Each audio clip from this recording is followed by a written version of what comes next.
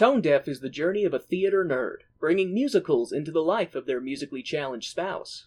This show is rated explicit for mature content and strong language. I'm sorry for me. Spoilers are in every episode, so if you haven't seen the show we are reviewing, you can always check back in later with us. We'll be here when you get back.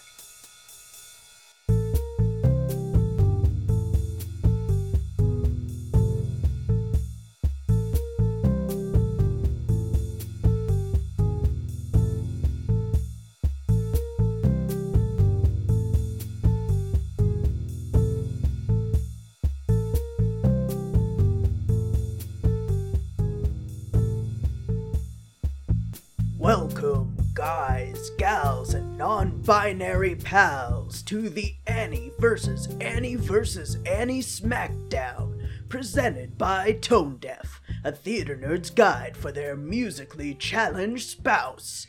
In this first ever event, we will be pitting the 3 film adaptations of Annie against each other in a no-holds-barred beatdown. Annie may be a little orphan, but 2 daddy warbucks are about to lose their child credit. Huh. Okay, I can't do this voice that long. Latte's also very excited. So excited. Latte's like, I want to be a part of the crowd, Dad. I wanna be a part of it. Alright, so, yes, today we are beginning the Annie vs. Annie vs. Annie Smackdown. I'm Kay, I'm a musical theater nerd. And I'm Warren, I'm musically challenged. So, we are going to be getting to our first Annie in a moment. But before we do, I need to give you a little bit of background on the Annie that started it all. The OG Annie, the OG. original Annie, the Annie progenitor, the arcane Annie, the ancient Annie.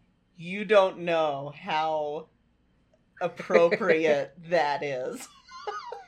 Early in the darkest times of the universe, there existed a single Annie. So, much like some of the other shows that we've covered, Annie, of course, didn't start as a musical.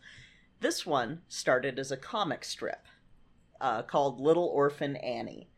And fun facts, Little Orphan Annie, the comic strip, and Annie, and the Raggedy Ann doll, allegedly both take their names from this delightful little poem by James Whitcomb Riley, written in 1885, called Little Orphant Annie. Little Orphant? Yes. And I will read you this poem because it's fucking crazy. Is that an infant orphan? An orphan? Or is that like an infant? Is that like an infant baby? A baby elephant? I think that what it is it's like saying orphaned, but with a dialect. So orphant. Okay. Little Orphant Annie. So I guess that could make sense. this poem's fucking crazy. It's Little Orphant Annie comes to our house to stay and wash the cups and saucers up and brush the crumbs away and shoo the chickens off the porch and dust the hearth and sweep and make the fire and make the bread and earn her board and keep. And all us other children, when the supper things is done, we sit around the kitchen fire and has the mostest fun, a-listening to the witch tales that Annie tells about and the goblins that get you if you don't watch out. Once there was a little boy who wouldn't say his prayers, and when he went to bed at night away up the stairs, his mammy heard him holler and his daddy heard him bawl, and when they turned the keevers down he wasn't there at all, and they seeked him in the rafter room and cubby hole and press, and seeked him up the chimbley flue, and everywheres I guess, but all they ever founds was his pants and roundabout, and the goblins'll get you if you don't watch out. And one time, a little girl always laugh and grin, and make a fun of everyone, and all her blood and kin. And once when they was company, and old folks was there, she mocked 'em and shocked 'em and said she didn't care. And this does she kicked her heels and turned to run and hide. They was 2 great big black things a-standin' by her side, and they snatched her through the ceiling before she knows what she's about. And the goblins'll get you if you don't watch out. Just the classic, be the good little shit, otherwise the goblins are gonna get ya. Yeah, and little orphan Danny says when the blaze is blue, and the lamp wick sputters, and the wind goes woo-woo, and you hear the crickets quit, and the moon is gray, and the lightin' bugs is dew is all squitched away. You better mind your parents and your teachers fond and dear, and cherish them that loves you, and dry the orphan's tear, and help the poor and needy ones that clusters all about, or the goblins'll get you if you don't watch out. For kids! For kids! And I hope listeners enjoyed Latte's Foley work in the background. Yes, of the ripping and tearing that the goblins do. Exactly. Latte is adding to the atmosphere of the poem. Yes, she is. Who's a good girl? What a good girl. So, if there hadn't been a typo in the publication of that poem at one time, then the musical would have been called Allie, because the original poem was Little Orphan Allie. And then there was a publication mix-up, and it came out as Annie, and the rest is history. Little Orphan Annie, Little Orphan Allie. I think Annie sounds better. And there's going to be some stuff with the cartoonist, which I'm going to get to. The cartoonist for Little Orphan Annie was Harold Gray, and he allegedly was inspired to write this comic after this meeting of this little girl on the street. He said, I talked to this little kid and liked her right away. She had common sense, knew how to take care of herself. She had to. Her name was Annie. At the time, some 40 strips were using boys as the main characters. Only 3 were using girls. I chose Annie for mine and made her an orphan, so she'd have no family, no tangling alliances, but freedom to go wherever she pleased. And There we go. That's the true American spirit. That's the true sign of freedom. Fuck having a family and parents. You just go where the wind takes you. Orphans have all the adventure, all the freedom. I cannot wait for you to get into more of this, because I wish I was an orphan so I could go on adventures. So... Just kidding. Karma, don't you dare. My childhood got a little ruined. By doing this research? Yes. Well, our show is nothing if not a series of childhood ruining adventures. Because I did not get into the comics as much, and you know what? I'm gonna really quick show you what you are looking forward to with Annie real quick with the character. The fuck is wrong with whoever drew that? What is who? No, you don't. Arf. You don't draw soulless eyes like that unless your character is pure evil, has been possessed by some kind of demon, or you're intentionally trying to creep out your audience. You give them beady black eyes if you're not gonna draw like the whole fucking eyeball. You do not give them blank void spaces with no pupil. That is not right. That is not right. That is fucked up. I'll put it away now. But so, yeah, that's what we're working with art style wise, and why I didn't really get into the comics in general, but also by the time that I was around, Annie was waning in popularity comics wise, and we'll get into that a little bit later. But, yeah, my childhood got a little bit ruined during this research because, you know, I grew up with Annie as the musical and then went, oh, it's a comic. And I didn't know much about the cartoonist. And we're gonna talk a little bit about him because his views show up in the comics. So, the Little Orphan Annie comic was started by Harold Gray in August of 1924. Fuck you, Harold Gray. Oh, just wait. It was released as a test run for the Chicago Tribune, and the first run of it was started August 5th for the tabloid The New York Daily News, which was owned by the Tribune. It was successful, was picked up by several newspapers after that. Rest is kind of history. So, it goes from being episodic to more serialized pretty, like, relatively quick in its lifespan. By September of 1924, we have our three main characters of the series. Annie, Sandy the dog, and Oliver Daddy Warbucks. He insists on Annie calling him Daddy. Call me Daddy. No, I don't like it. Call me Daddy. No. Jesus.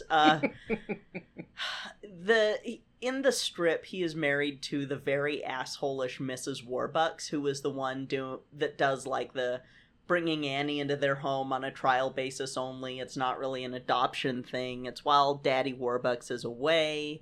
I'm lonely, so I want someone to torture while my husband isn't here. It's so fucked up. Like, Daddy Warbucks comes back home and just immediately falls in love with Annie as his kid. Like, oh boy, I love this kid, which is so different from the musical. Like, it's completely different from the musical. And Mrs. Warbucks is, like, constantly casting Annie out of the mansion whenever Daddy Warbucks is away, because she's this nouveau riche person who thinks Annie's cramping her style, and, like... Bitch, you brought her there! Yeah, and is, like, upset that Daddy Warbucks is so into this kid, and she's just such a bitch. And... whenever Daddy Warbucks leaves, then she gets cast out, and then Annie gets reunited with him when he comes back after she's had adventures dealing with, like, criminals and shit. And that's kind of the formula. No, seriously. Annie goes to Riften and joins the Thieves Guild and goes on a wacky adventure to... You're not too far off. Oh god. Now I'm just like, okay, new Skyrim playthrough, need to stream, create an Orphan Annie character. You do that while I do my Barry Blue Jeans arc. It'll be great. Oh man. Leaping lizards! So, like, that's the formula for the next little bit. And then we have the stock market crash of 1929 happening, and Gray is barely affected by it. Like, he does fine. He doesn't see what the big deal's about. Because the comic is super popular, and it starts spawning radio shows. Boy. See Drink More Ovaltine from A Christmas Story. Doesn't that just summarize things? It's like, I don't know what everybody's worrying about. I'm doing fine. Oh my god. Like, just... I will get more into it, but I hate this guy already. Motherfucker. I hate him this already. Motherfucker. I fucking hate him. It spawns a couple of movies, and then by 1935, the series takes a really weird fucking turn with the introduction of Punjab. What? An Indian guy who's 8 feet tall, wields a sword, wears a turban, and things start to get super fucking weird and mystical. Now, Punjab. Yes. That just sounds like a really weird way of just saying sex. Like, I mean, because you got hand job, you got blown job, rim job, Punjab. No, it's spelled Punjab. Like, he is stereotypical as fuck. Like, again, this is the 30s. And this is the 30s, yeah. where it was totally okay to be as racist as possible. Because... Oh my god. It gets so bad. And, like, instead of Annie just getting kidnapped by Criminal of the Week, it becomes, like, Punjab... Wait! Annie getting kidnapped over and over because they were just like, oh, we're going to ransom you to Daddy Warbucks. Yeah, that's pretty much the thing. Like, about the 30s, she starts being kidnapped every week and having all these weird things happen. And then, like, it becomes Punjab has to use his magic blanket to send someone to a different plane of existence. Because mysticism, all Indian people have mysticism, right? It's the 1930s. That's what we think. Yeah, I think if they did, their little escapades with the British would have gone differently. Oh my god, like, so we have Punjab, who's weird.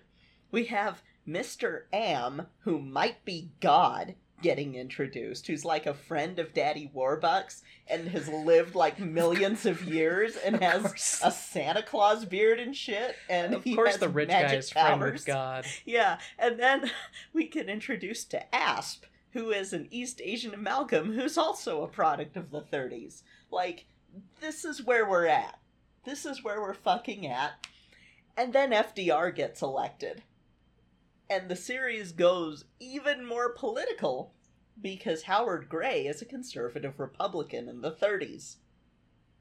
Okay. Who also believed that the poor should just keep working hard because capitalism totally works, you guys. And dear God, the New Deal is like a socialist nightmare. And Yeah. Yep, yeah. that all tracks.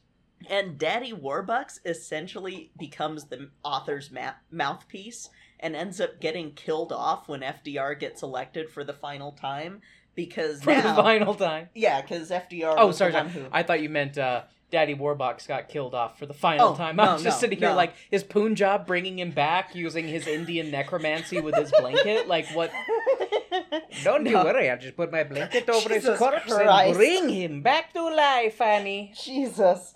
No, so what happens is, like, FDR gets elected for the 4th time, and so fucking Howard Gray goes, okay, you know what? I'm gonna have this whole, like, emo as fuck, drawn out death for Daddy Warbucks, where he's just dying of destitution because he lost all of his fucking money, and he's just dying of the fact that, FDR got elected, and there's no need for people like me anymore. The rich guy wasn't able to pull himself up by his bootstraps and reinvent something and use the great gift of capitalism to make a name for himself again and reclaim his riches. He wasn't able to do that? Huh. And that's the thing about Daddy Warbucks, too, is that his backstory for the comics, he was like this poor dude from Hell's Kitchen who became a billionaire. Not a billionaire, a millionaire. And in the movie, he's going to be from Liverpool, England, but still poor guy that goes from rags to riches. Self-made man story. Yeah, self-made man story. And so that's kind of his idealism of capitalism, is that you're a self-made man. Bah, bah, bah. Anybody who's willing to Work hard enough can achieve and be... Yeah, tell that to every single broke-ass worker who has worked their entire life. 60 plus hours a week. And so FDR gets elected, Daddy Warbucks gets killed off, and then gets elected for the 4th time, and then FDR, just to jump a little bit ahead, FDR dies, Daddy Warbucks comes back to life, and it turns out he was in a coma all along. Fucking Gray. Gray also drew the ire of the labor movements because... I wonder why. In his words, a little work never hurt any kid.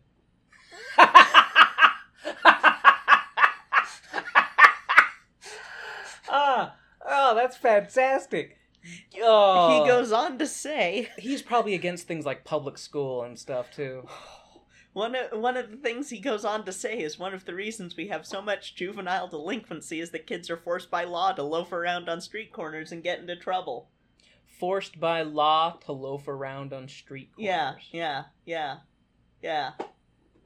Seriously. And it gets worse. So... Where's he buried? I didn't look. We need to take a road trip. And, During World War II, Annie gets used for scrap metal drives with the Annie's Junior Commandos group of scrap metal collecting friends, who were integrated before the U.S. Army was.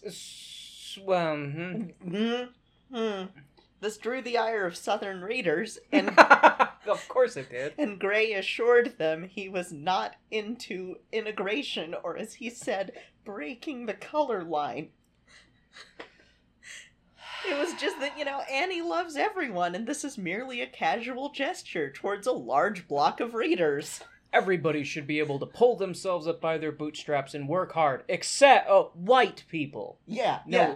Anybody not white needs to can't. No, we got to keep them over there. And they had just one black kid in the group, and that freaked the fuck out of the Southerners. And he was just like, "Oh no, I don't want people to think that I'm into integration." Anyway, like, it goes on and on. Like, they tackle communism, they tackle the nuclear bomb. It's so fucking weird. And there's one period of time where the storyline got a little bit too violent for the newspapers. And so, like, he legit had to cancel that storyline and do a new one. Was Annie luring hobos into dark corners and killing them and selling their organs because that's just smart capitalism? They weren't using them. They're just leeches on society. Those organs can go to use on some productive member. He also was a fan of people taking the law into their own hands. Vigilantism. And lynching folks like criminals. God. Not like... He didn't say lynching black people, it was lynching criminals. And he thought that, you know, the criminal justice system just didn't go too far. Or didn't go far enough. And it probably wasn't fast enough. It was they probably had to wait for things like evidence and trials and representation. Like, any criminal that that kidnapped Annie, the comeuppance was swift. And it was usually brought on by ASP or Punjab. Yeah. And, oh my god. So, the series goes on after Gray's death in 1968, and the characters go through some changes. Hey, Gray, I'm glad you're dead, you asshole. Especially after the musical, there are changes, because the musical tones the fuck down out of everything. Like, yeah. You know what? My passing knowledge of the musical is it's a hard knock life. Not, hey, Punjab, what motherfucker are we gonna kill this week? We'll get to that. So, we have also, like, the art style changing at times from different writers, and we have, like, the art become more cartoony, but we still have our creepy pupilless child, and then we start getting decades of lagging readership. A lot of papers are dropping the series, to the point where the strip is finally canceled on May 13th. Guess what year? Let's see, he died in 68. Mm-hmm. May 13th, 19... Oh, if he died in 68. 1979. 2010. What? Yes, it went till 2010. Wow. Yes, and it ends on a cliffhanger where Annie gets kidnapped, fucking again, and this time, after dealing with, like, the FBI and Interpol and shit, Daddy Warbucks is starting to believe he may never see her alive again. And meanwhile, Annie is being told by her captor that he's not gonna kill her, but instead she gets to have a life with him forever. And eventually they decided to resolve the strip by doing a crossover with Dick Tracy, which has also been going on forever. But man, the comic strip is such a fucking ride from start to finish. So that's your background of... How did this become a musical? Because it was so fucking popular at the time. Like, before Gray's death, it was popular as fuck. Even before, like, the 70s and 80s, it was popular. I mean, it's popular enough to be in A Christmas Story with the Little Orphan Annie decoder ring. Like, that's from this.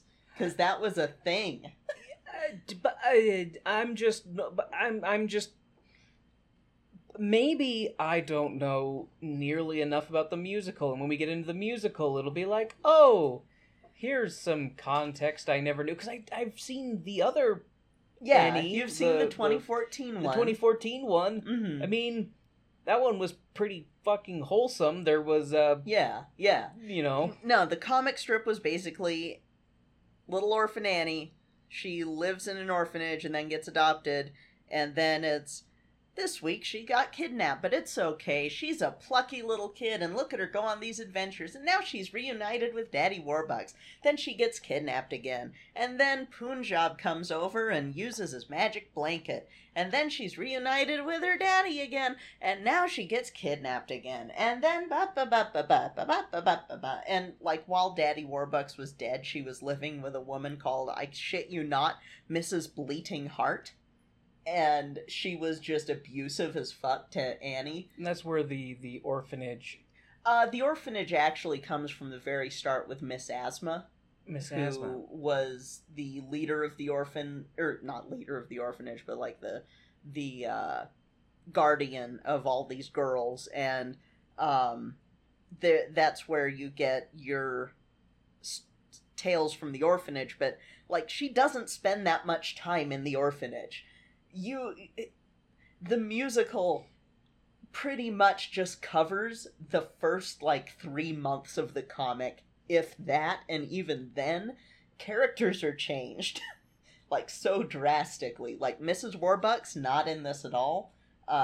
Miss Asthma is replaced by Miss Hannigan, who's more like what the Bleeding Heart character is, but not really, because she's just as unscrupulous of like it's fucking weird. But I wanted you to have the background on what this musical is based on, so that you could see what's in the DNA and just how transformative of a work the musical is.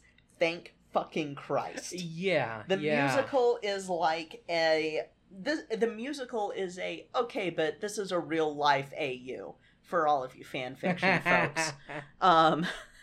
So I want to do an episode on the stage musical itself, but I won't go too much into it on this episode, other than to say the musical premiered in 1977. The original music was written by Charles Strauss, lyrics by Martin Sharman, the book was written by Thomas Meehan, and Punjab and Asp are not in the stage musical. What?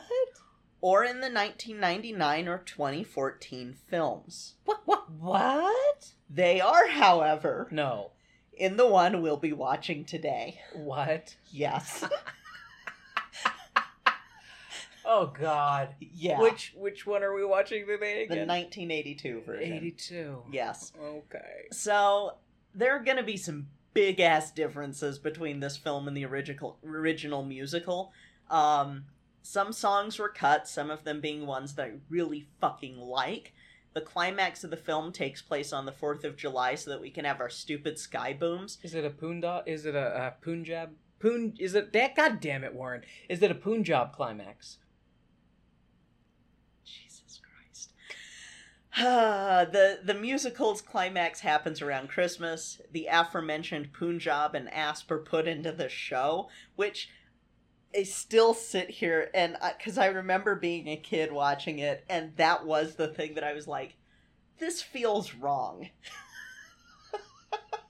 This feels a little wrong, and it's not as bad as it could have been, but it still feels really wrong. We have a couple of new songs called Dumb Dog, we have Sandy, we have Let's Go to the Movies, we have Sign, and we have We Got Annie. Those are all added. The film's directed by John Huston, who you can probably remember from Desaad with Keir Dullea, because I gotta make that connection wherever I can. And the screenplay was written by Karol Sobieski. And Martin Sharman, the lyricist for the original musical, fucking hates this movie. He hated what this movie did with the musical, and it's been long enough since I've last seen this version that I'm probably about to have my childhood destroyed even more. Because, fun fact, this is one of the shows that got me into acting classes. Because I really wanted to be an Annie, even though this was like 1996 and there were no black Annies yet. So I was like, okay, I won't be Annie, but I want to be in the show on Broadway because Hard Knock Life fucking slaps. And they had done like a audition around the state, and it was before I had ever done any acting classes, and I didn't know, like, what it took to even get that far. So I saw that on the news they had that audition, and I was just like, I'm never gonna make it onto Broadway. I'm getting old. Blah, blah, blah. Like, I'm sure in my mind it was like, I'm getting past the point where I'm a cute little kid, and no one will cast me if I'm not cute. Fair. And it was silly kids stuff like that. So the movie has plenty of differences from the stage show, and I absolutely would have loved to do the stage show first. But even though there's a production being done locally soon, Rona is still a thing here, and I don't want to add to the growing case count, because even though we're vaccinated, there have been enough breakthrough cases that I'm like, fuck going out of the house again. I'll wait till this shit blows over. Mm-hmm. I've got a garden.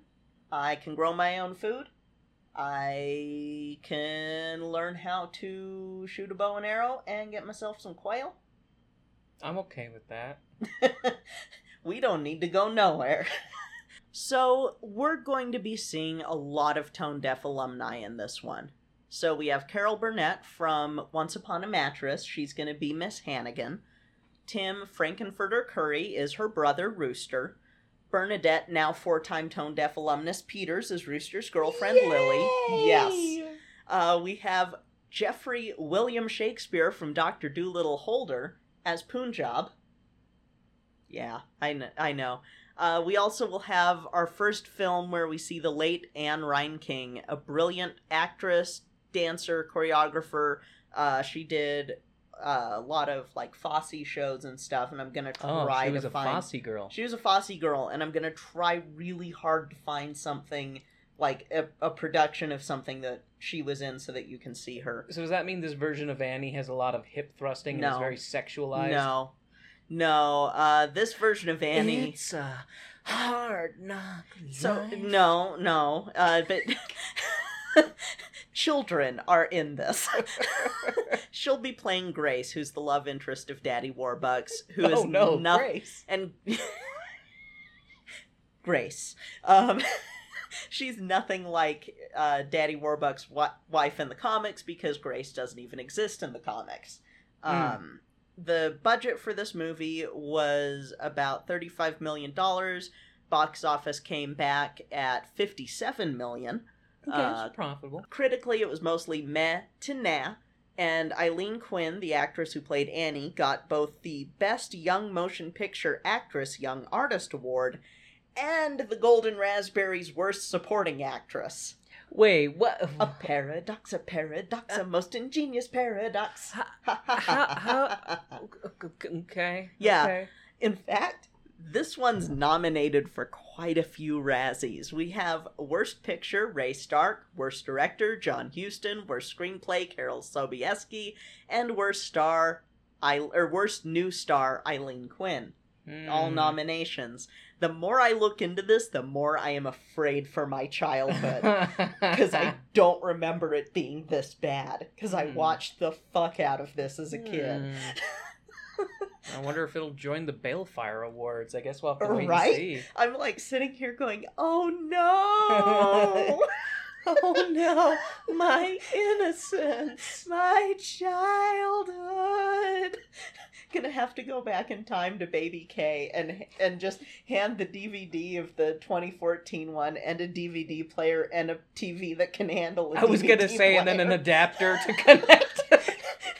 Why are you handing me all of this? What is just this? watch this version. What's this shiny cookie disc? Oh, it's a CD? No, it's not a CD. Is it a CD-ROM? Oh my goodness, is this an interactive game? No, sweetheart, it's called a DVD. This is what that VHS is going to become later. Oh, it'll have bonus features. Do you want bonus features?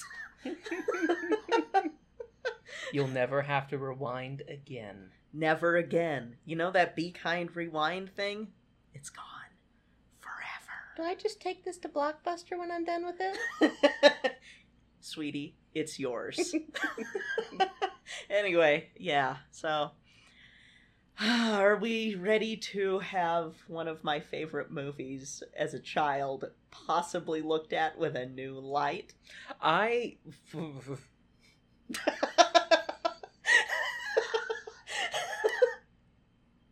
Forgive me for this joke. I'm ready to do a hot and stinky Punjab. God damn it. Hot and stinky. Stinky and hot. And I may have been pronouncing it wrong. I just feel horrible saying Punjab. Because Punjab is like... It's... Jesus, Warren.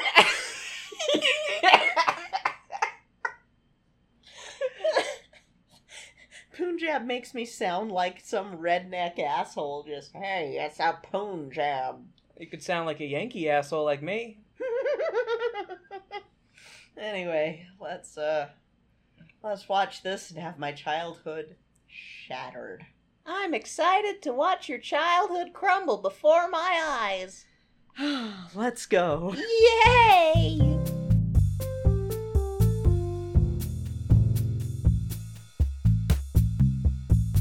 Hey, Warren. Hey, Kay. Do you know what time it is? Is it time to thank our Patreon sponsors? It is! Woo! We would like to thank our Stage Crew sponsors, Jeff, Reagan, and Jasmine Wu. And our Producer Circle sponsors, Jesse, Bianucci, and Taylor Brandt. Thank you all so much for your continued support of our show. We truly appreciate it. Greetings, listeners, domestic, international, and extraterrestrial. I'm Dave Reed. And I'm Kristen Riley, and this is The Cast Files. The Cast Files is a podcast where we watch and discuss every episode of The X-Files, spoiler-free. I know that there's a Mulder and a Scully. Yes. And Mulder believes and the Scully does not. Do you know which is which? What a large leap in logic. Scully is a medical doctor who has been working with the FBI for about 2 years. Mulder is an Oxford-educated psychologist who once was the best analyst in the violent crime section. God damn, he's so handsome. We haven't seen even one man's nipple. That's not my husband. Those aren't his shoes. I'm definitely a spy. Okay, but who hasn't joined the occult at 12? I have neglected to mention that there's a bathroom troll. I don't have buckles on this chaos suit. If we get 100,000 subscribers, I'll get that tattooed on me.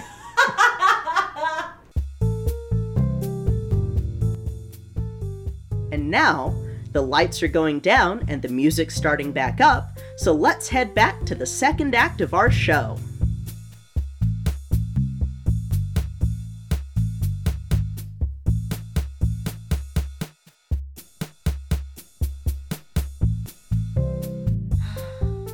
Well, Warren, Well, Kay, what did you think of one of the most formative movies in my childhood that I'm now sitting here going, huh? we can all be forgiven as children Yeah. for things that we like because Yeah. our brains are still developing and, we haven't become the people that we will be. This is true. And, there's cute stuff in Mhm. this. Like, Mhm. it's not the worst thing ever to happen No, to no, movie musicals. no, not it's not. by a long shot. No. It's very middling. Mhm. It's very Mhm. 3 out of 5, 5 out of 10 territory. Yeah. Well, 3 out of 5, maybe like a 6 out of 10, I would Mhm. say. It's very middling. It made me want to say fuck it to the Rona and go see the stage version that's gonna be done in town in a couple of weeks because the stage version is so much better than this, and I am sorry that this is your second introduction to this show. I'm glad that your first was the 2014 one. but- Me too. which me we'll too. cover in a couple of weeks. But Because, for one, when I see a terrible show and I hear, positive things about it somewhere else in the greater theater cosmos, Mhm. I always, of course, want to see that. I want to see a better representation of it, yeah, especially when I'm going to be harsh towards something because Mhm. I didn't like it. Yeah. It makes me think of the Grinch show that we saw. Yes. Kind of thing. Like, I would like to see a better version of that, just Mhm. to see a better version of that. Yes. And with this one, I have seen a better version of it. Mhm. Granted, it's a modernized telling of it. Oh, absolutely. Versus one that's supposed to take place, Depression era. Mm-hmm. So I am excited to see a better version of the original. Yeah, which we'll be covering another version that's closer to the source material, like the musical source material, not the comic source material next week. But yeah. Yeah. So, shall we get into it? Let's get into it, baby. Yeah, let's get into that Punjab. Jesus. Annie, the 1982 motion musical picture. We open up with the credits, of course, and singing about betting on your bottom dollar that tomorrow is only a day away, which seems like a pretty safe bet to me. Anyways, the opening is done, and we see the Hudson Street Home for Girls, and a sad girl singing about her future parents and the things they might be doing without her.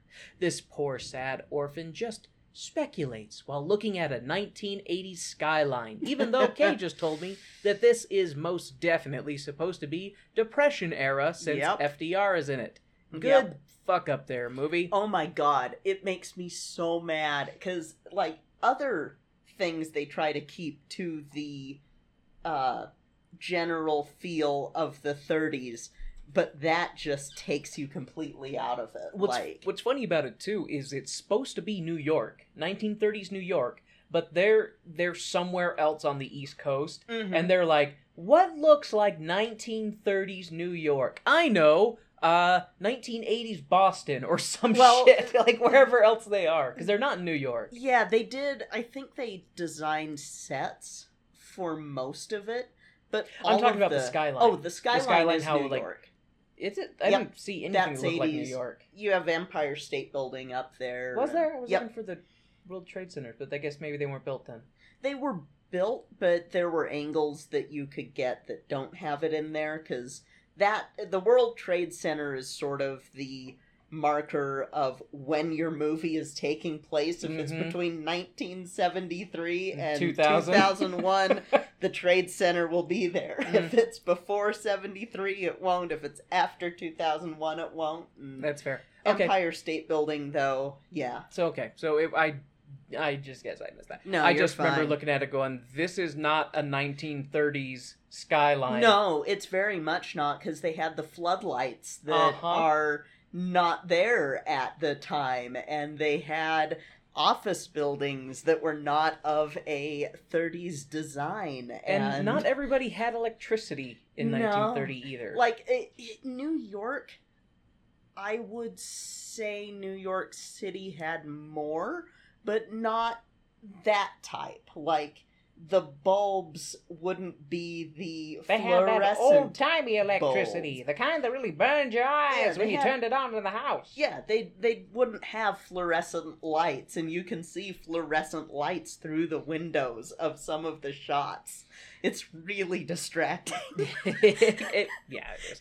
If you're gonna do an establishing shot, folks, make sure that it is period appropriate, please. Know what it kind of reminded me of, to an extent, is Jesus Christ Superstar, the movie version. How it's like, we're in the modern setting, but we're not in the modern setting, but we're in the modern setting, but I we're don't not. know what the fuck the deal was with that movie, because with this one, they tried so hard to keep it all the same, but they had to do that fucking establishing shot, and it's like, you could have done that through models too, and it would have been fine, because there were a few moments where, like, towards the end, they're helicoptering over obvious models. Yeah. And it's like, I remember looking at those parts being like, yeah, those look like 1930s homes. Yeah, but Jesus Christ movie. But anyways. John Huston, what the fuck? Yeah. Bad John Huston. Anyways, Annie's singing wakes up one of the other orphans, who just starts crying, Annie, Annie, Annie, over and over. Annie goes to comfort the crybaby, and the other kids are like, shut her up, she's keeping us all up. And they fucking shit, they beat the shit out of the crying girl. Until Annie steps in and is like, I will fuck up your already fucked up faces. Now fuck off. And the bullies fuck off. Annie then goes to back to comforting the crying baby, all while the girls look on longingly at the descriptions Annie spins with her song about this maybe family somewhere out there who seems to be a representation of the family that they all want. Mm-hmm. And who, I ask you, should come in to drunkenly yell and abuse the children? Why, it's Miss Hannigan, of course, who, by the sounds of it, is working on her second bottle of vodka because she's way too drunk for how far she's into that current bottle that she's holding. Anyways, since the kids are up and singing, she decides to make them clean the whole orphanage from top to bottom, and it better be shining by breakfast. The kids set out to sing "It's a Hard Knock Life" while cleaning to some horror movie music in the background.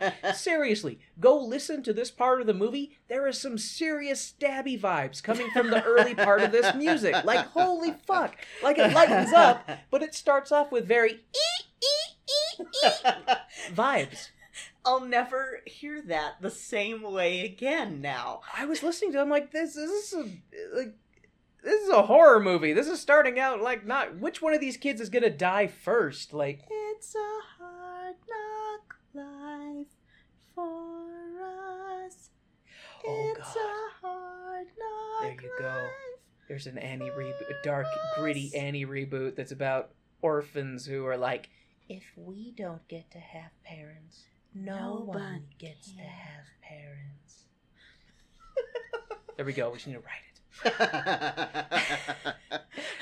Anyways, the kids are cleaning and crying over peeling onions in the kitchen. The kids then go feral and tear open some pillows, effectively making more work for themselves. I think that's a weird decision on the part of the... Yeah, right? I think the constant mistreatment and lack of sleep and overall nourishment is causing them to lose their minds. Mm-hmm.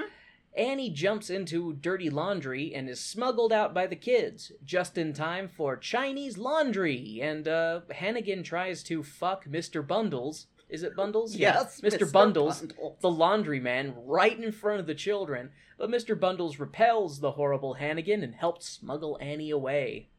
My God. Side note, Hannigan tries to fuck just about every guy she encounters in this. Yeah, it is. She is horny. Which is fine. Be horny, Hannigan. But even compared to, like, the stage show and the 2014 one, Jesus Christ, Miss Hannigan. She's not just giving it away, it's a fire sale. Everything must go. Fucking makes out with the radio later. Like, what the shit? Well, it's because her advances on everyone else have gone unfulfilled, so the radio's there for her. So I have not seen this since I was a child.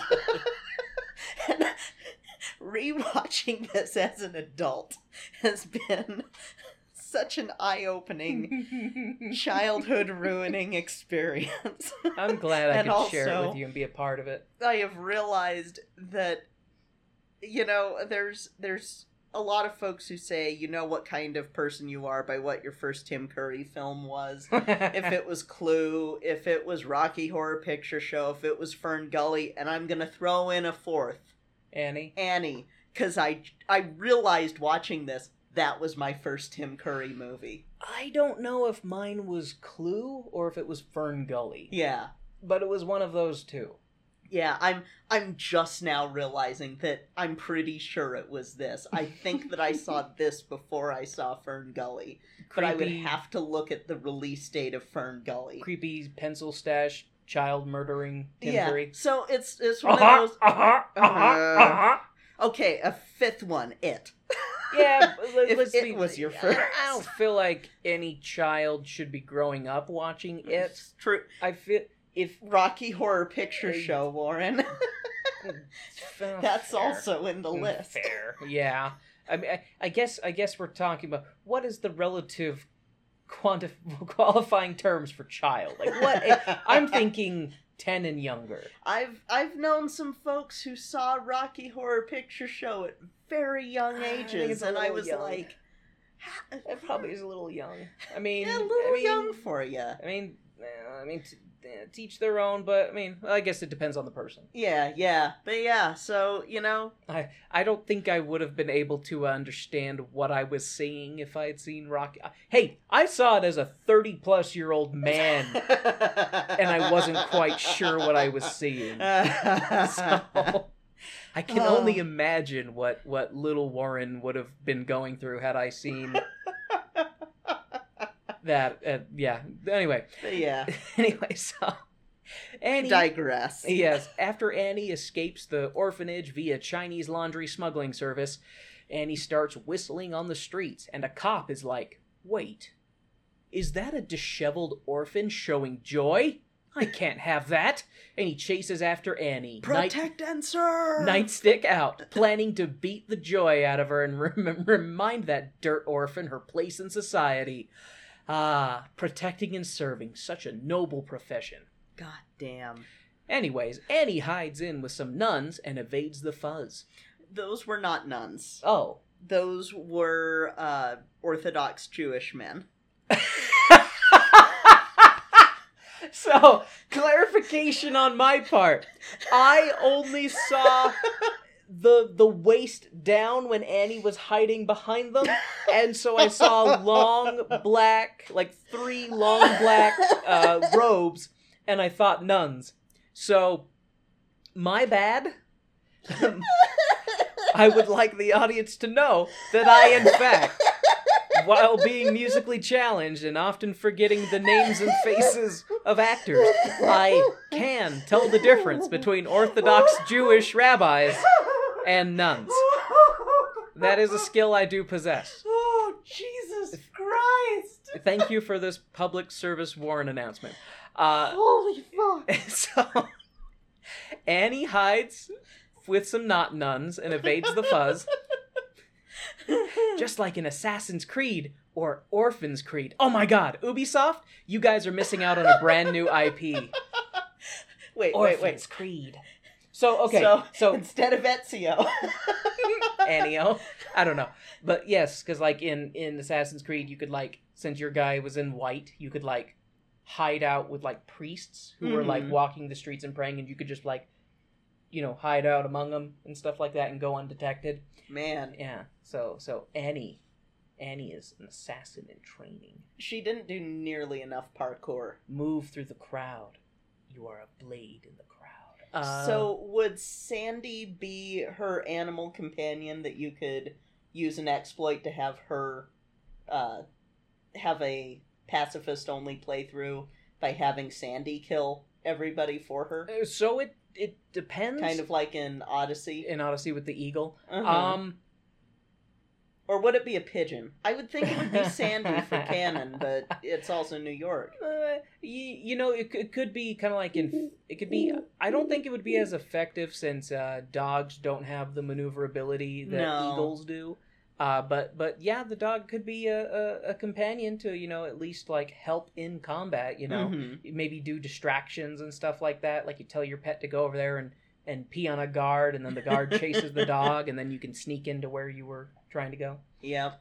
But yeah, so there we go. Ubisoft, you guys got a free free IP idea. Anyways, Annie hears the shrieks of the dog hears the shrieks of a dog that is being attacked by some shitty street rats. And Annie goes to kick the shit out of all of them and save the dog. She then proceeds to sing about how this dog is a dumb dog, dumber than usual. Wow, like, fuck, Annie, that's cold. You saved the dog, and then you're like, what a dumb dog. Go away, you dumb dog. Yeah, this song is not in the stage play. Like, it's... rewatching this, after not having watched it since I was a child, but having watched the stage version and other versions more recently, I'm just sitting here like, what the fuck? Jesus Christ. Like there's some really mean-spirited moments, and that's one of them. There's some good, cute stuff in this movie, but we're not to it yet. No, it takes a long time, and really I forgot about that. It really does. And so, so Annie is just belittling this dog and doesn't give a fuck about it until the dog catcher shows up to snatch the dog. Then suddenly, Annie can't live without the dog. Please, oh please don't take the dog. My father's blind and he uses the dog to take him to work, and if you take the dog, we're all gonna starve. And Annie begs and begs the dog catcher not to take poor, Sandy. Yeah, Sandy's the dog's name. And the dog catcher tells Annie to call to the dog by its name and see if it comes to her. Which, after many attempts, the dog does answer to the name Sandy, and the dog catcher lets Annie take Sandy. But Annie's moment of triumph is swept away by the child catcher who protects and serves by taking this dirty, filthy orphan back to this wonderful, loving Miss Hannigan, who basically eye-fucks the cop right in front of the orphanage, or would have if she wasn't teased by one of her orphans. Because she's like getting all up on the cop, like, how can I ever repay you? And he's like, I think we can decide something if we put our heads together. I use this nightstick for more than just beating orphans.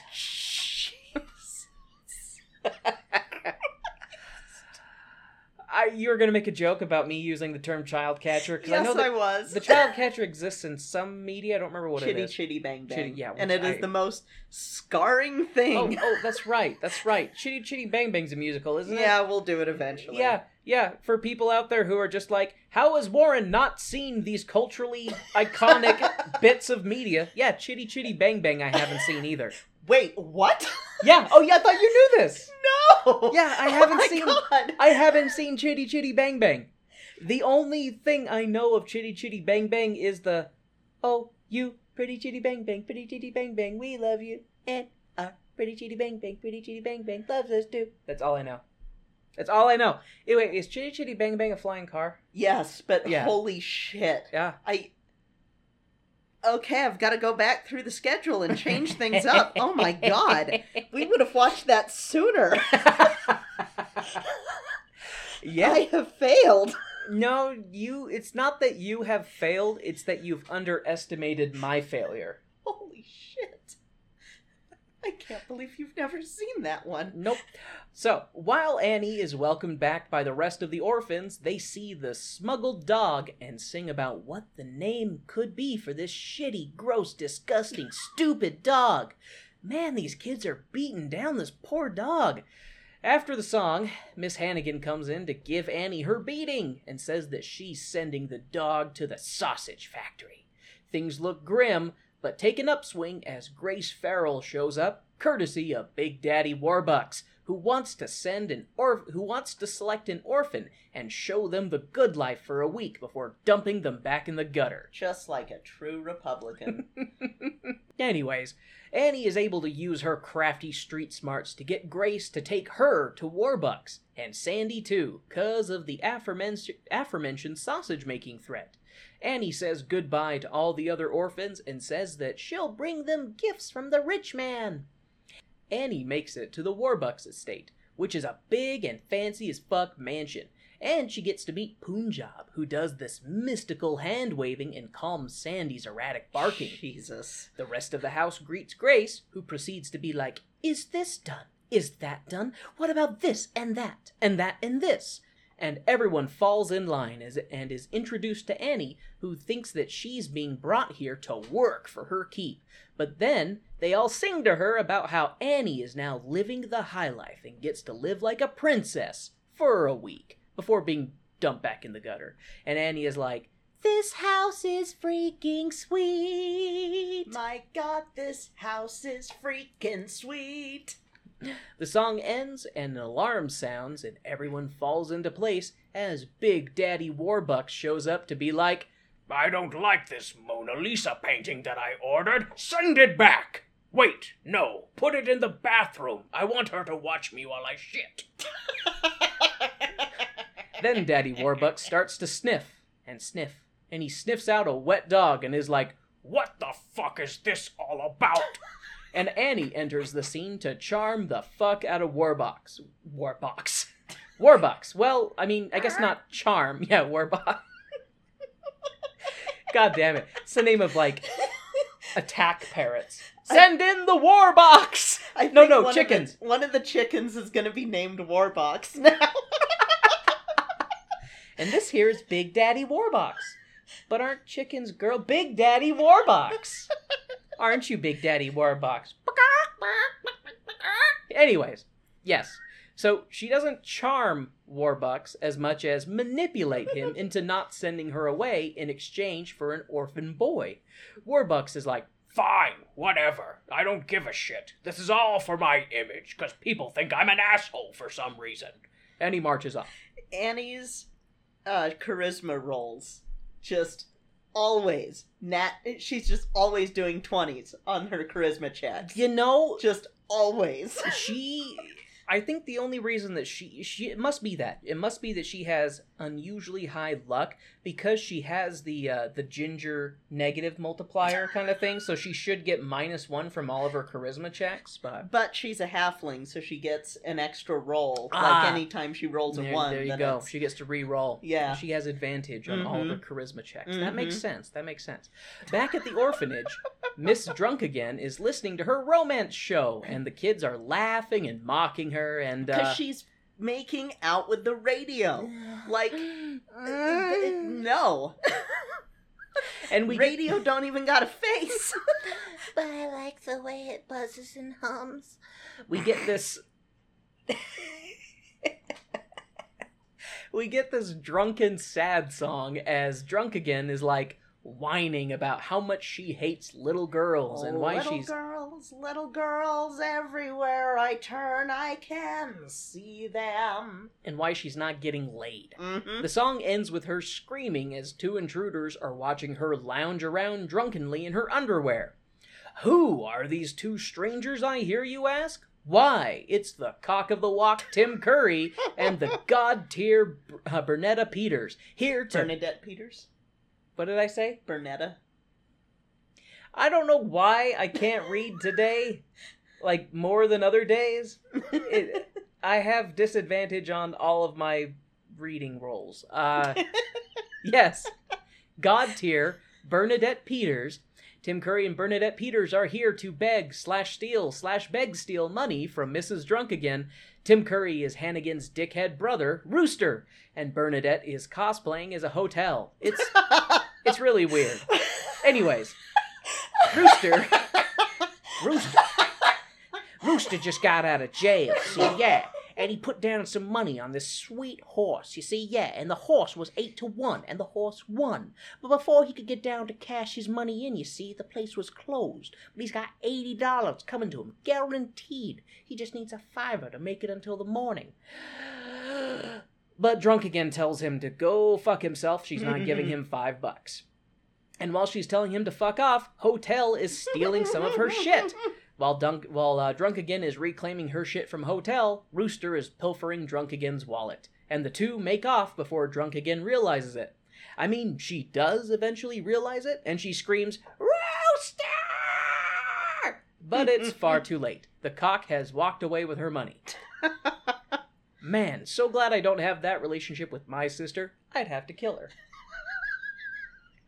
Anyways, back at the orphans, they're singing the song that Annie was singing in the opening number about parents that they wish they had.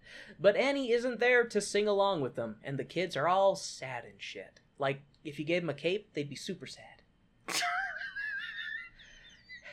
We cut to Annie in the mansion, and her orphan sense is tingling.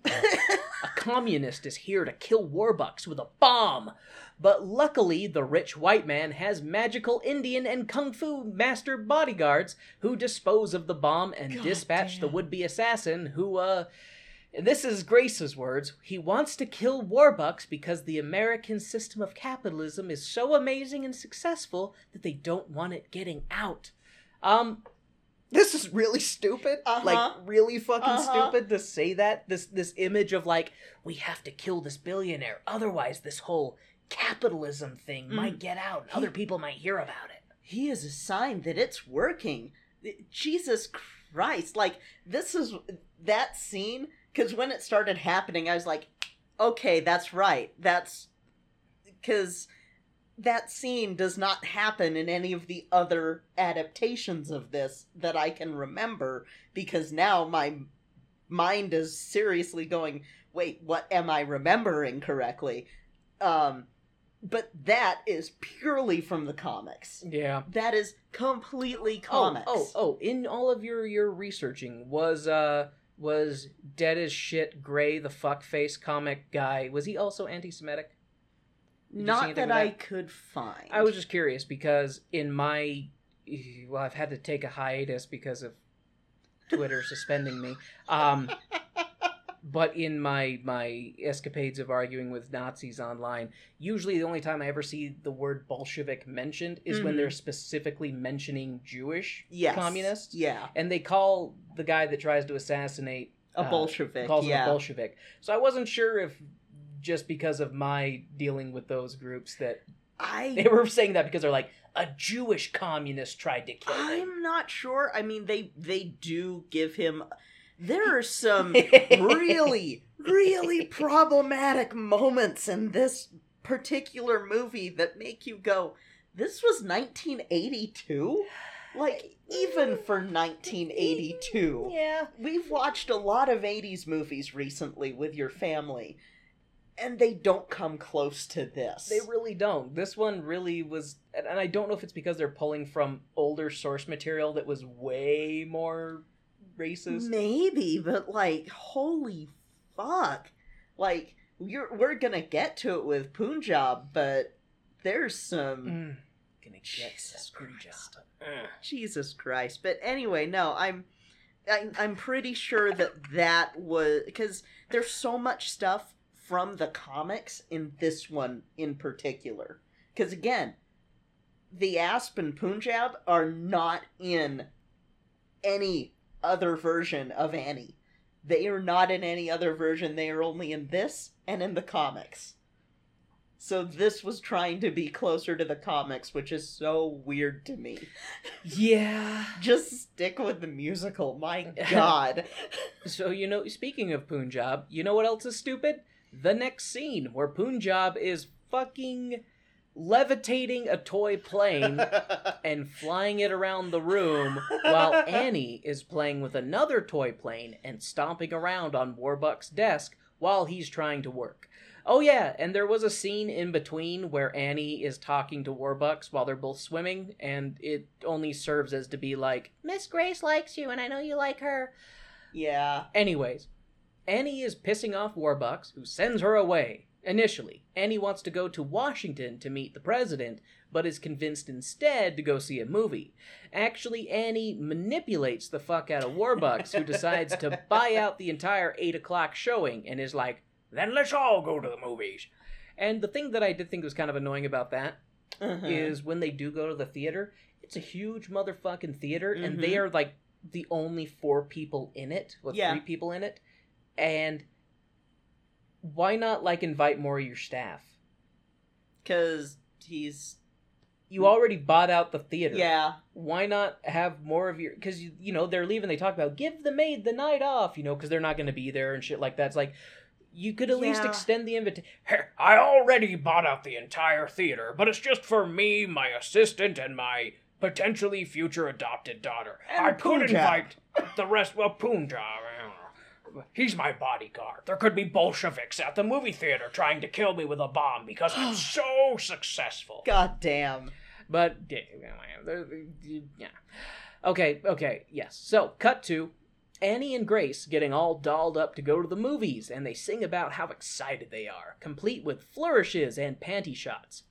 The gang goes to the private showing of some fucking movie, and all the ushers and shit are like, welcome to the movies, sit your ass down and watch. And they sit down to watch a fucking live stage show instead of a movie because of how long it takes for this number to shut the fuck up. Yep. God, I found this particular number to be so annoying. The meta of this is really weird because you're watching a movie about characters going to watch a movie, and there's a thing telling them to watch a movie. So it's like, imagine if you're reading a book, and the character you were reading about is reading a book that's telling them to read a book. So Warren sat here reading his notes, and as he's reading his notes told him to read his notes. Read his notes about reading the notes, Warren. Yeah, this... I remember, even as a kid, checking out during this scene. Just kind of like, okay, Oh, it's this still is a going. good time to go get a sandwich. Yeah, time to go get one of those Loft House cookies that I love so much. That if anyone says they're trash, then they're wrong. Then I will kill them and take their cookie. I'll take the Loft House cookies. They can give me theirs. So, But yeah, and not only that, but the movie that they take Annie to is a fucking Greta Garbo, like, romantic drama. Yeah, I don't know anything about it. I don't know anything about any of the people in that movie. I just know it was a rom-drom. Yeah, and I'm pretty sure that there were other movies that would have been much more interesting to a child in the 30s than that. But then again, this was also part of Annie's 10D mental chess game to try and hook That's Warbucks true. up That's with true. Grace. By... She really was just doing that to make sure that by the end of the movie she'd have two parents. See, Annie is like Dolly from Hello Dolly, and she is the master manipulator, just manipulating everybody in this situation to achieve what she wants. She is Dolly. No, because that takes place before. She traveled in time. Because Punjab. Okay, all you have to say is because of Punjab, because we don't know the extent of that Indian man's magical powers, but that seals the deal. That sealed the deal. Punjab and his magical powers sent Annie back in time to be Dolly. Playing an Indian man. The Trinidad, yes. So God. Which makes it even worse. He's literally a magical Negro. He is literally a magical Negro, and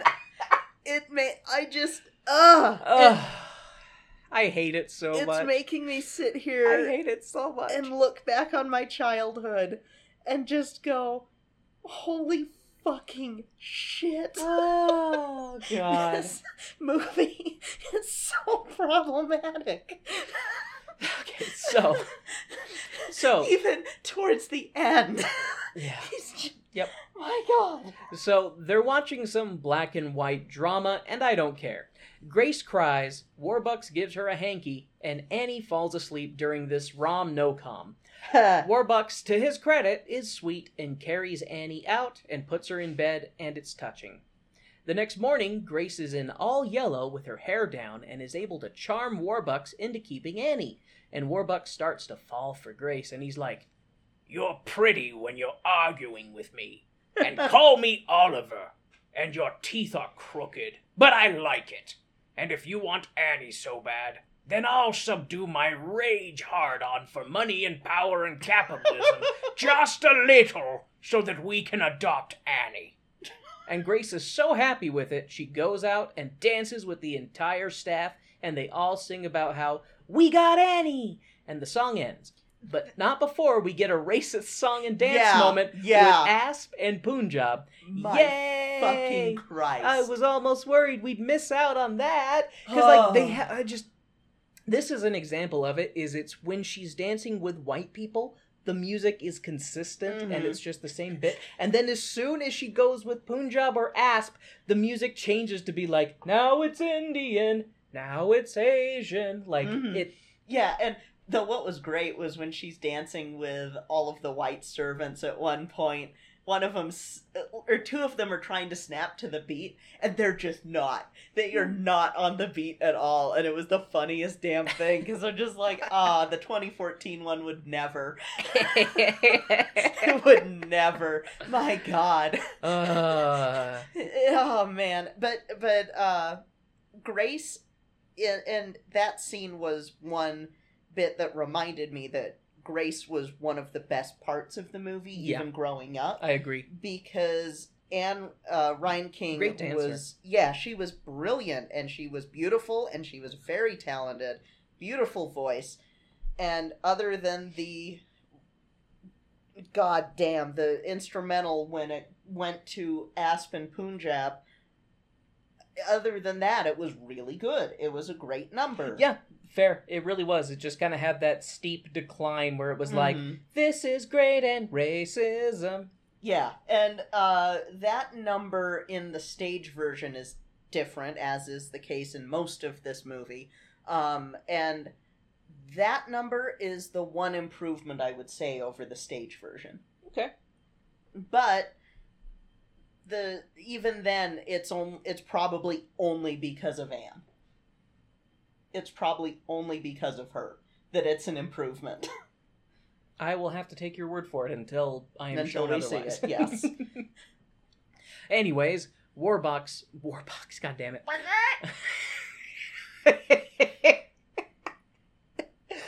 I love it. Warbucks shows up to adopt Annie, and Miss Drunk Again pulls out all of the stops to try and fuck Warbucks. But Warbucks is too busy and rich to fuck, I guess. Too busy fucking the working class anyways. Drunk Again attempts to seduce Warbucks, but she fails, and Warbucks is like, I've had you followed, and we've got all this dirt on you. So sign the adoption papers, or you'll go to jail. And Drunk Again signs them. Drunk Again signs the papers as she sits in bathtub gin. She rolled a 1. Back at the manor, Warbucks is about to ask Annie for her hand in daughterhood, and he gives her a recounting of his own life, because he's like, maybe you should get to know me more before we decide this. And talks about how he was born a poor English boy in Liverpool, and after his brother died of pneumonia, he vowed he'd be rich someday, very rich, and at 12 he signed on as a cabin boy on a ship bound for America, and by 21 he had made his first million. No explanation, he just did. And then 10 years later he made 100 million. But having all that money and shit doesn't mean shit unless you give a shit about a little shit to share your shit with. Understand? And there is a beautiful song that will be in the next one, if I remember right. It's in the stage version, and I'm pretty sure it's in the next version we're watching as well, that Warbucks sings during this scene, and I was so sad to be like, that's right, Albert Finney, they didn't have him sing that song in this, and it's such a good song that leads to, like, what could have been with this one? What could have been? Instead we got the goddamn Dumb Dog and Sandy songs and the Sign the Papers song, and we could have had this, we could have had NYC, we could have had, hell, we could have even had the Herbert Hoover one, and that would have been fine. Like, my God, movie. My God. One thing I will say, though, I do like the acting of the guy that plays Warbucks. Oh, yeah. He does a great job, and there's a scene later that I particularly liked with him at the radio station. But one thing that really annoyed me is this character, because the source material really wants to jerk off capitalism as being super great, but when Warbucks is talking about becoming rich, he talks about that he's hurt a lot of people. So he's aware that by achieving his wealth, he is hurting people. Yeah. But it doesn't matter, because he's got wealth and power and stuff. So it really bothers me, because it's like there's so many people who try to who pull the blinders over and be like, oh no, it does nothing but promote growth and productivity and all this stuff. And he's like, yeah, I know that I fucked over a lot of people and a lot of people got hurt, but have you seen my house? And that's one of the changes that the musical makes to the source material, because he's definitely not aware of that in the comics from what I was seeing. Whereas I think the musical, they're trying to make him a little bit more they're having him more relatable and having his character actually grow as well, because in the comics, he starts from the I love this kid, and you need to have him in the musical grow into I love this kid. And through that, you also have him going, okay, I'll help you out with the New Deal. And, okay, maybe I should be a little bit more charitable and blah, blah, blah, blah, blah. And I think that's just an invention for the musical and makes it a little bit more enjoyable than the comic strip. Yeah, no kidding. Just what you're talking about, the comics. And you know what? I could never read the comic strip because of Annie's soulless, dead eyes. All of the characters. No. All of them. No. Mhm. No. Mhm. Okay. Anyways, Warbucks tells Annie he wants to adopt her, but Annie is like, No, I have a mother and father who will come back for me, and I've got to find them.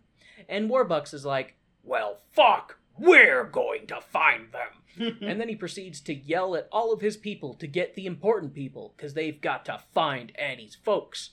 We cut to Annie and Warbucks in a radio station as they have the magic of radio shattered before them by seeing the behind-the-scenes stuff. Anyways, Warbucks gives the news that he's offering 50,000 Depression-era dollars to Annie's parents, and we see Miss Drunk again in the bathtub gin, and I already know where this is going. She's going to get her dick of a brother and his hotel girlfriend to pose as Annie's parents to get the money. Anyways, after the orphans sing a happy song, and Drunk again comes in to be like, I hate happiness. The scene changes to Warbucks' manor as crowds of people are gathered outside, showing up to try and capitalize on that reward money. Now, when you were growing up, did you ever hear You're Never Fully Dressed Without a Smile? Or No! What? Really? What is that? That's the song they were singing. Oh. You're never fully dressed without a smile. Fuck, I guess I've been Your naked a clothes lot of may the be time. Beau Brummely, they stand out a mile. But brother, you're never fully dressed without a smile. Very nice. Why, thank you. Um, Yeah, that was a song that was a staple when I was a kid, and I'm pretty sure It's just from this. It's entirely possible I did hear it, but it never Like, stuck. even- It just bounced off my brain. even in elementary school would be like, that was a song that they would be like, okay, we're gonna sing this song today, and it was probably a case of musical theater fan teacher trying to indoctrinate the children and doing so successfully. Because, Very possible. yo. Yeah, I mean, that would never have worked with me because they would have been like, okay, Warren, try singing this. Okay, stop. So yeah. But I want to talk about that scene, though. The acting is really great on part of Warbucks because, you know, he's never been on radio before, so he's like reading the script and he'll be reading a script, then he turns to him to be like, would I actually say it? Then they're just like turning him back. And then This he's reading is live, motherfucker. Yeah, and he's reading the descriptor parts of it. Warbucks continues, you know, kind of thing. Warbucks interrupts. Yeah, drop page, you kind of thing. And then at the end, he reads the sponsor for the toothpaste, and then he turns. He's like, "Did I just read an ad?" It's just, that part. That was one of my favorite parts. It was that. I don't know. It was played straight, and the comedy was so good. I If love you it. would have updated that now, it would have been he'd be going into and then if you want to play Raid Shadow Legends. Yeah. Play Raid Shadow Legends. Join now to get your Bannerlord character. Did I just read an ad?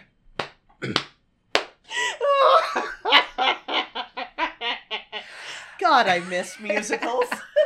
Anyways, Punjab is levitating shit again because all Indian people have magic powers, as the British are well aware of. When Grace comes in to be like, "You're going to meet the president, Annie, come on!" And they rush out of the room. I love Jeffrey Holder. I love Jeffrey Holder so much, but could they not have at least gotten an Indian actor? Right? I mean, they got an Asian guy to play Asp. They didn't paint a Like- white guy or anything. At least they did. Okay, yeah. At least they didn't paint a white guy. But, again, they've turned...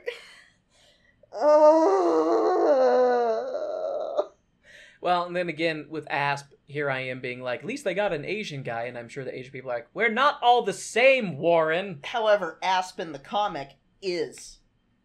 He is just generic Asian. generic Asian. Like, he is the character that they played the straightest with casting. Well, he doesn't say, like, anything. He's just there to do spin kicks. Yeah. And beat up Jewish communists. Yeah, they played him as straighter than any other character in the comic. That is pretty much what he was for, and he was like, I am not kidding when I tell you that reading about these characters and looking at comic pages and stuff fucking ruined my childhood. I'm glad I could be a part of the destruction of your childhood memories. I did not know. And I did not know how bad it was, and also how straight the 82 movie plays it. Yeah. My God. So Grace pulls Annie to go meet the president, and we see Annie flying onto the White House lawn in an autocopter, and a little, in shock from the whole experience. Warbucks comes over to take off her helmet and goggles, and she's just, like, staring straight ahead, wide-eyed, just like... Just like, I was flying in the air in a car with a big saw blade. It's like if Latte was an helicopter. Oh, yeah, it's true. She had, like, the latte shakes. Oh, poor Latte. We got some thunder outside, and it's making the dog sad. Yeah. So, but yes. Anyways, my prediction from earlier happens, and Rooster shows up with his hotel girlfriend and Miss Drunk Again, to get the help of Miss Drunk Again to get backstory about Annie, so that they can be Annie's parents. But it turns out Annie's parents died in a fire, and the cops brought over all their stuff, and including the other half of the locket that Annie has, that she says she will use to identify her real parents. Seems so fucked up. And when they show up, they'll use to when they try to claim her. An orphan working in the bathroom overhears the evil plan through the vent and is like, "Warn the Duke! I mean, Annie!" Anyways, the Drunk Again, Rooster, and Hotel song about living on Easy Street goes on way too long, in my opinion. It finally ends, and the orphan cleaning the bathroom smacks the shitty one, Pepper, in the face with a mop, and then runs to tell the other orphans about Miss Drunk Again's evil plan. The kids try to sneak away to warn Annie, but are captured and locked in the closet by the shitty adults. Back at Annie and the autocopter, they land back at the manor, and Annie rushes up to Grace to be like, "Are they here? Are my parents here? Did they bring me a brother or sister and a doll and a cozy house with a white picket fence and a puppy brother for Sandy? Are they here? Are all my dreams coming true at long last?" Grace shakes her head no, and then instead hands Annie an urn. Jesus Christ! My hell!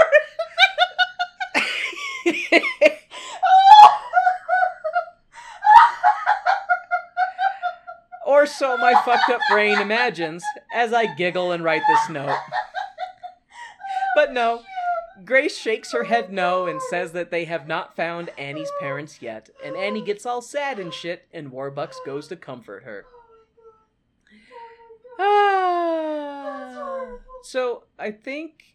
Did I miss a line? Yeah, okay, I did miss a line, so I gotta go back real quick. After they land on the White House lawn in the autocopter, they go to talk to the President Roosevelt. And with the help of Annie, Roosevelt is able to convince Warbucks to manage the park system with Annie, who will recruit child labor. Annie sings the "Tomorrow, tomorrow, I guess I'll convince all of the children to work" song. Annie's Junior Commandos. Oh my God, you're right. You're so right. Like I said, this sticks very closely to the comics compared to the others. So back at the closet for naughty orphans. Minus FDR killing Daddy Warbucks. That doesn't happen. But... Which people have said that Harold Gray probably was rotating in his grave like a rotisserie chicken. Oh, that's because I say that that's he because was he's rotating. in hell. and Satan stuck a spit up his ass and is slowly roasting him Yeah. over an open fire. I say he would have been rotating in his grave. Most people that I was seeing stuff were like, oh, he would have probably not appreciated that FDR and Daddy Warbucks came together on a common ground.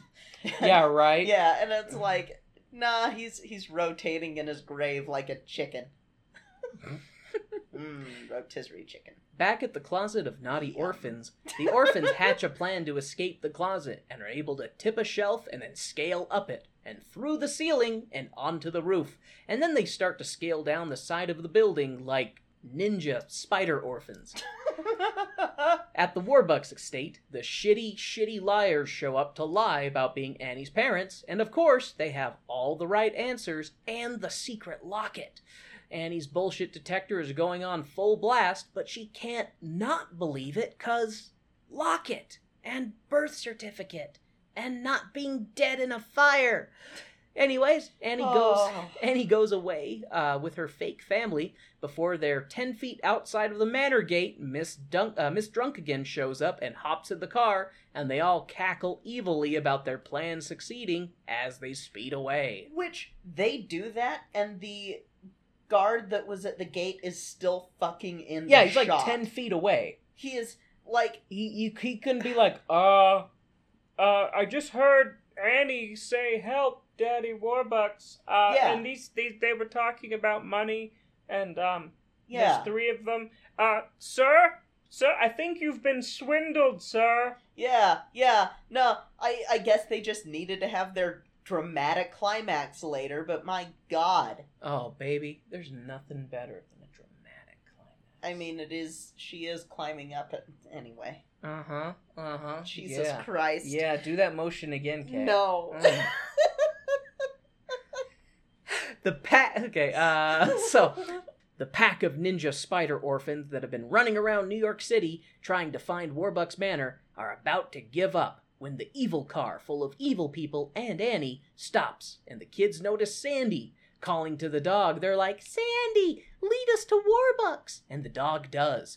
The spider kids tell Warbucks that Annie's been kidnapped by bad people, and all hell breaks loose. Warbucks calls in everyone to find little orphan Annie. Just like the comic. I want every G-man east of the Mississippi on this in 20 minutes. See, there's a reason that I had to go through all that stuff for the comic. See, more than just ruining your childhood or an aspect of your childhood. It's just like with Peter Pan. You gotta have that background of what the fuck is it. Oh, God. Again with Peter Pan. After He's a bird. Part bird. He's part bird. And he's a baby. He's 7 days old forever. Yep. He's 7 day old forever half bird boy. After everyone is driving and flying for a while, Annie is able to escape her kidnappers. They give chase, however, and head onto a train track. Annie starts to climb up the raised bridge like a ladder, and Miss Drunkagen actually develops a conscience for a moment and tries to stop Rooster, who is intent on killing Annie, but catches one of Rooster's spurs to her drunken face and decides to take a surprise nap on the floor. So, all the rich white man's cops and all the rich white man's people of color close in on where Annie is, and Punjab is tying a sheet or something around one of the legs of the turban. He unwraps his turban. Okay. Unwraps his... I was wondering where the fuck he got a sheet. I was like, do they just keep a sheet in the autocopter in case they get chilly while they're flying? They can wrap themselves up in a blanket? Like, this scene has stuck in my mind for my entire... from the time that I first watched this to now. This scene is stuck in my mind whenever I think of this movie. Okay, I guess that does make sense because he doesn't have his turban when he's rescuing her. So, okay, that fills in some gaps in my brain. Okay, so yes, so Punjab ties his turban around one of the legs of the autocopter and gets close, and he lowers himself down and grabs Annie. Rooster gets yeeted down the bridge and right into police custody. Annie, saved and reunited with Warbucks and Grace. We then cut to Annie and Warbucks singing about being reunited, and there is, a fucking carnival going on in celebration, and Warbucks and Annie just dance around all the fire jugglers and acrobats and shit. Oh, and FDR is there eating cotton candy with Eleanor. His cousin! While watching Warbucks and Annie tap dance. For a second, I thought I wrote fap dance. Which, boy, does that change the meaning. Talking about epic climax. Yes, so, Warbucks and I hate Annie myself for doing that too. are tap dancing and singing about how they don't need anything but each other. Oh, and Miss Drunk Again is there, riding an elephant and flirting with Punjab, and, Punjab, buddy, you can do better. Don't fuck that train wreck, bro. You're magic. You can get, like, not a child-abusing whore. Anyways, the touching... They had to keep her in there. Why? Because of the sequel. Wait, sequel to this one? Mm-hmm. Oh, God. Oh, God, I was hoping this one was a one... this is not part of the Annie Smackdown, right? No. Okay. No, because it's not... It is technically not a musical. Oh. Only Tomorrow gets sung, like, at the very end. But it is supposed to be a sequel to this movie. It's called Annie, A Royal Adventure. Okay, I'm okay not watching that one. Yeah. Because if they... But it exists, and someone who wants to do that, y'all can go fucking watch that, because I don't think I made it through the whole movie. Oh, wow. I don't, because I think that I realized it wasn't a musical, and I was like, I don't like this. Yeah. And it was 95. And I was like, I don't like this. So, anyways, to keep in mind, the sequels for Land Before Time, I watched. Multiple times Yes. you did. That is something I will not be doing, No. ever. Anyways, the touching scene concludes with Warbucks giving Annie her new rich person locket and her telling him that she loves him. Warbucks kisses Grace and Annie... Wait. Oh yeah. Warbucks kisses Grace, and Annie, Warbucks, Grace, and Sandy watch as green screen fireworks shoot all over the manor in an epic climax. Roll credits. The end. And Sandy loses his fucking shit. Ow! Ow! Ow! That's really loud. Ow! What made me laugh though was the fact that you can tell that it's green screen fireworks. That they're all looking up at the night sky above the manor, and there's fireworks shooting off, and it's very obviously Green not screen. really there. Yeah. So at least they didn't traumatize the dog. Sure. I mean, they kind of do in earlier scenes, but tying the cans to his tail and shit. I missed that too. It's okay. It's good that you missed that. That's sad. Yeah. No, that bothered me as a kid. I'm like, a poor dog. What the fuck? No dogs were harmed in the making of this film, but they sure were disrespected. Mm-hmm. Yes, they were. I wonder what that dog's doing now. Probably living in a nice retirement after that little orphan Annie money. On a nice, comfy memory foam mattress surrounded by cookies and plush toys. Watching the dog channel that's for dogs. Yes, that is exactly what he's doing now. Drinking dog champagne. Surrounded by his hot dog girlfriend. Yes, all of his hot dog girlfriends. That's totally what he's doing now. Totally. It's totally not like 40 years after that movie was filmed. Holy shit, you're right. Fuck. Okay. I made myself sad. It's okay. Yeah. I'm glad to be doing regular musicals again. Yeah, me too. I'm also glad to get to a good version of Annie. Mm-hmm. One that is not middling. Yeah. Please tell me that we will be seeing one that is not middling. We're going to be seeing one that's got another Tone Deaf alumnus in it from Godspell, as well as... Movie? Yes, it'll be... These are all movies. Well, I mean, like the movie the of alum... Godspell, No, yeah. Yeah, the alumnus, were they from the movie version? Yes, they were from the movie version of Godspell. This will also be, I think, your first time... I'm pretty sure this will be your first time seeing Audra McDonald, who I've talked about before, and I don't know if you remember that or not. You're gonna pop my McDonald cherry? I'm gonna pop your McDonald cherry. In an epic climax? Jesus Christ. Oh my god. But yeah, we're gonna be covering the 1999 Disney made-for-TV movie version of Annie. Man, I can't believe Disney's popping cherries on cable TV. Well, cable's where you do it, so Not on like you got like adult cable, and then you got like kid cable. you weren't watching Disney Channel after dark. Shit got wild.